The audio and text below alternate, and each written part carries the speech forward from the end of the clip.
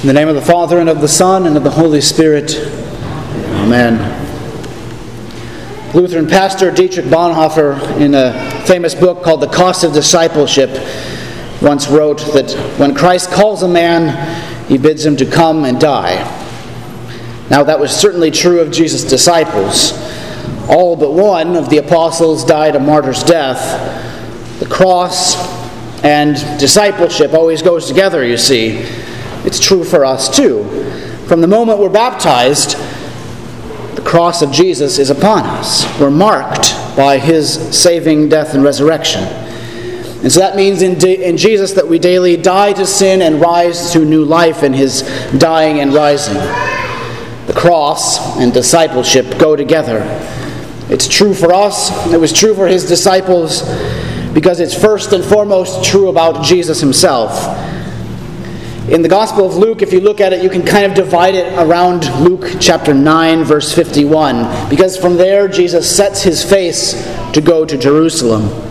The cross, you see, is his end game. He's heading there the entire Gospel, but especially after Luke 9, he makes his way there in earnest.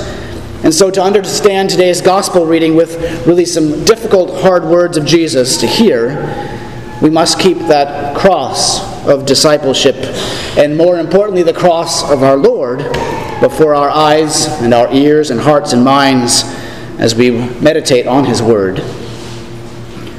Jesus was heading to Jerusalem with one specific purpose: to die for you.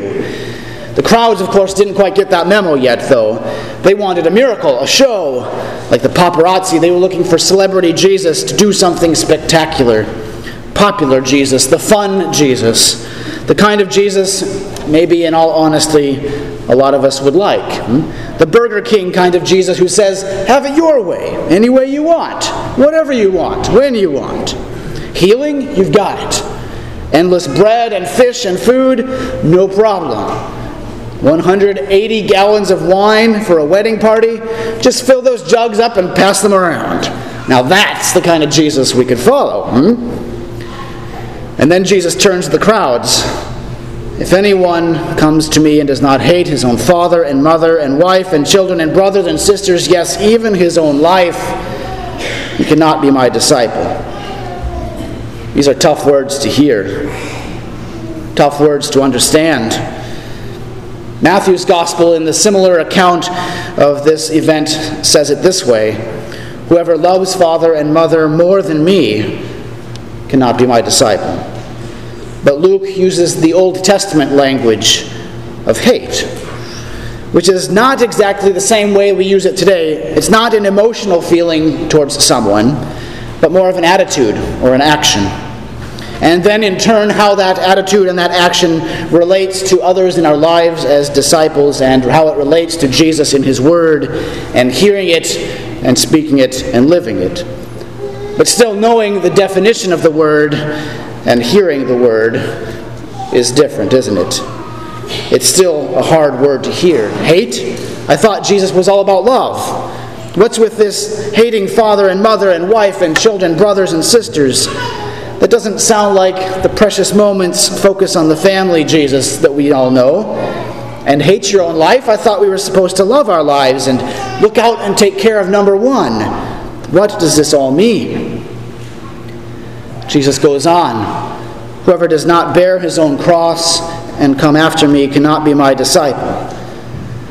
You see, Jesus is teaching his disciples and the crowds who followed him, and even us as baptized people, an important, hard, but important lesson: that the cross, his cross, it kills.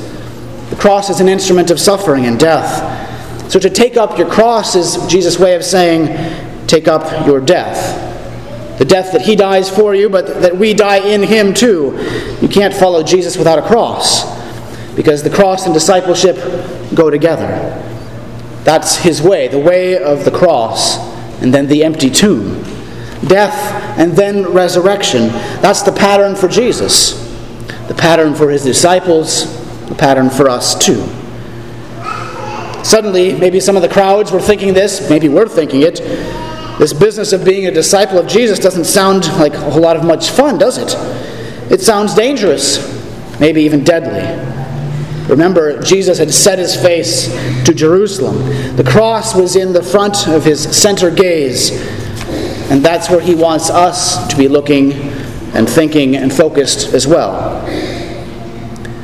To explain all of this, Jesus takes the rabbinical teachings. He takes a style from them and takes two short stories, two little parables, to unveil and reveal the cost of being his disciples. Which of you, desiring to build a tower, does not first sit down and count the cost, whether he has enough to complete it?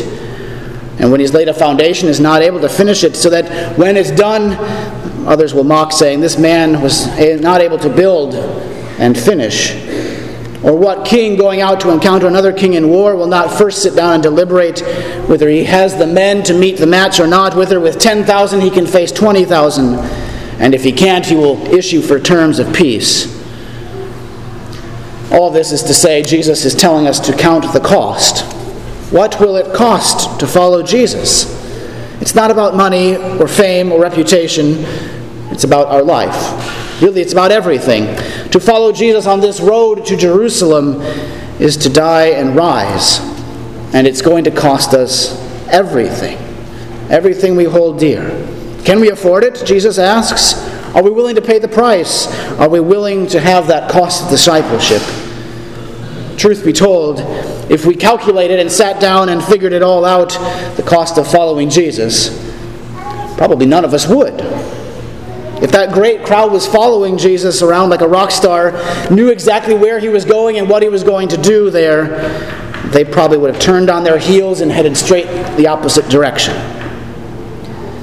But this is why God doesn't leave salvation, or even our Christian life as his disciples, as his baptized, beloved people. He doesn't leave our Christian saving and living up to our own choice that we make. Instead, he pays the cost of discipleship for you. He sends Jesus to the cross and bears it for you. Think about Old Testament Israel for a moment and how they belonged to the Lord, how he was their God, they were his people. They did not choose him, he chose them. He called them his beloved people, his holy nation of priests, his chosen ones. The only really choice they had was to not be his people, to walk away from him. Just like Adam and Eve could not choose life, they already had it. What they chose instead was death. They were alive. That's all they could choose was death. So this is why Jesus calls coming to faith in him a rebirth in John 3. It's a new birth from above. You see, we did not choose him, he chose us. This is how God works. Holy baptism is a washing of rebirth, a renewal by the Holy Spirit. Think about it. Did your parents ask you if you wanted to be born? Probably not. It's the same way with Jesus' disciples. Though the cost is too great for us, in love, in his mercy, in his grace, Jesus bears that cost of discipleship for us. That's the good news hidden in what is arguably a tough Jesus of saying, maybe even one of the toughest. Jesus is the one who bears the cost for us. He lays down his life to save you and the world. He becomes, in fact, sin itself on the cross. He dies our death. He lays down his life. He counted the cost of everything that it would take to save you from sin and death and hell, and it was worth it for him. And he could pay it for you. It was worth every drop of blood, of his holy, precious, innocent blood. He gave up everything. Honor, glory, dominion, power, his life, for the joy of saving you. He set his face to Jerusalem to pick up his cross and ours and to die there for you. He didn't ask you to choose him, but he simply chose you. He baptized you. He calls you by his Spirit. He loves you and has chosen you, Scripture says, from before the foundation of the world. It's true, in sin we were dead, but God has now made us alive in Christ. We were dead and God has rebirthed us, reborn us in water and spirit.